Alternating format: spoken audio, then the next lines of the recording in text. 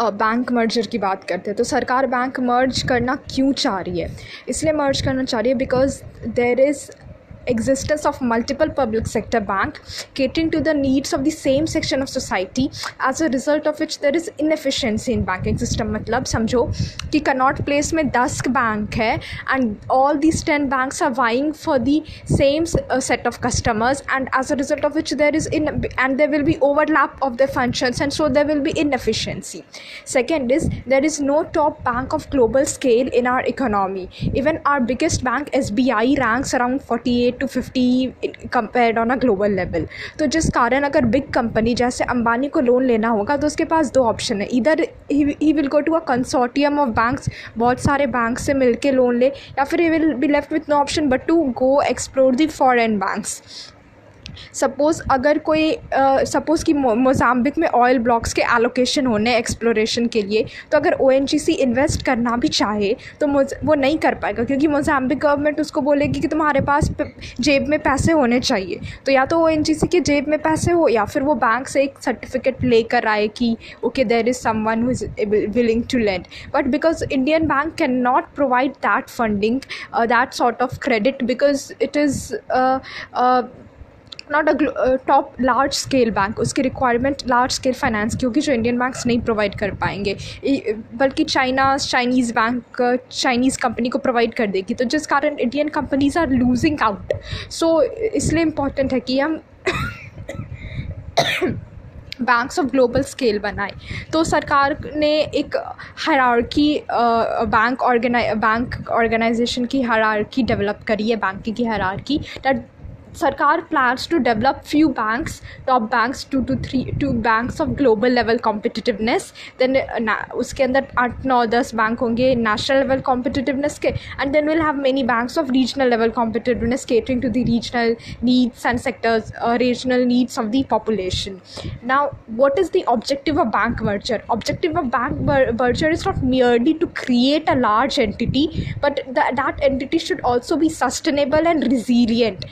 Sustainable मतलब कि long, ये नहीं कि आज को बनाया कल को कोलैप्स कर गया, उसमें सस्टेनेबल होना चाहिए. एंड रिजिलियंट की उसमें क्राइसिस झेलने की क्षमता होनी चाहिए. जैसे कि NBFC क्राइसिस हुआ एक सेक्टर में, या because of the practices, because of the unhealthy practices of one sector, it may not lead to the financial contagion of the whole economy, whole sector. Yani we should not create an entity which is too big to fail. Too big to fail ऐसी entity हुई जो कि जिस पे बहुत सारे लोग rely कर रहे हैं, जैसे कि गोल्डमैन सैक्स हो गया और सर ने लेमन करके कुछ नाम लिया था. तो वो ना उसमें मैक्सिमम ये सारे बैंक्स की बैलेंस शीट अगर ख़राब हुई तो इकॉनमी कोलैप्स कर जाएगी. तो सरकार नहीं चाहेगी कि वो बैंक फेल करे, तो इतनी भी बड़ी एंटिटी नहीं बनानी है कि खुद डूबे तो सबको ले डूबे. नाउ वी विल सी कि what are the objective. We saw that it is global competitiveness, then second is national level presence बनानी है बैंक की, एफिशिएंसी को इम्प्रूव करना है बैंक की.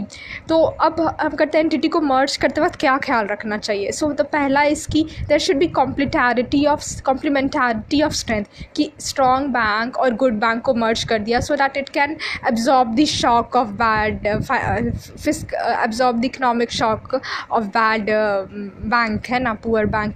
फिर सेकेंड है कि कॉम्प्लीमेंटारिटी ऑफ रीजन होना चाहिए, कि सपोज़ कि PNB का नॉर्थ में प्रेजेंस है और आंध्रा का साउथ में स्ट्रॉन्ग प्रेजेंस है. So by merging this two bank you are trying to capitalize on the complementarities of these bank. Third इसकी ऑर्गेनाइजेशनल हायरार्की एक जैसा होना चाहिए. सपोज़ कि अगर ताकि there should not be any mistrust between the employees and they think that the promotional scope has been curtailed और something like that. जैसे कि आंध्रा बैंक में अगर 1 लाख का लोन मैनेजर दे रहा है और PNB में 10,000 का लोन ही दे रहा है, तो अब जब दोनों को साथ में बैठा देंगे तो उनको ये नहीं फील होना चाहिए अरे ये तो तुच्छ है व्हाट्सएवर, समझ जाओ. फिर उसके बाद कि we also have to make sure that the new entity is productive. जो मैंने बात की उसमें क्या, it should be sustainable and it should be a resilient entity and it is also productive in the sense कि एक मछली बुले तालाब को गंदा कर देती है, वैसा नहीं होना चाहिए.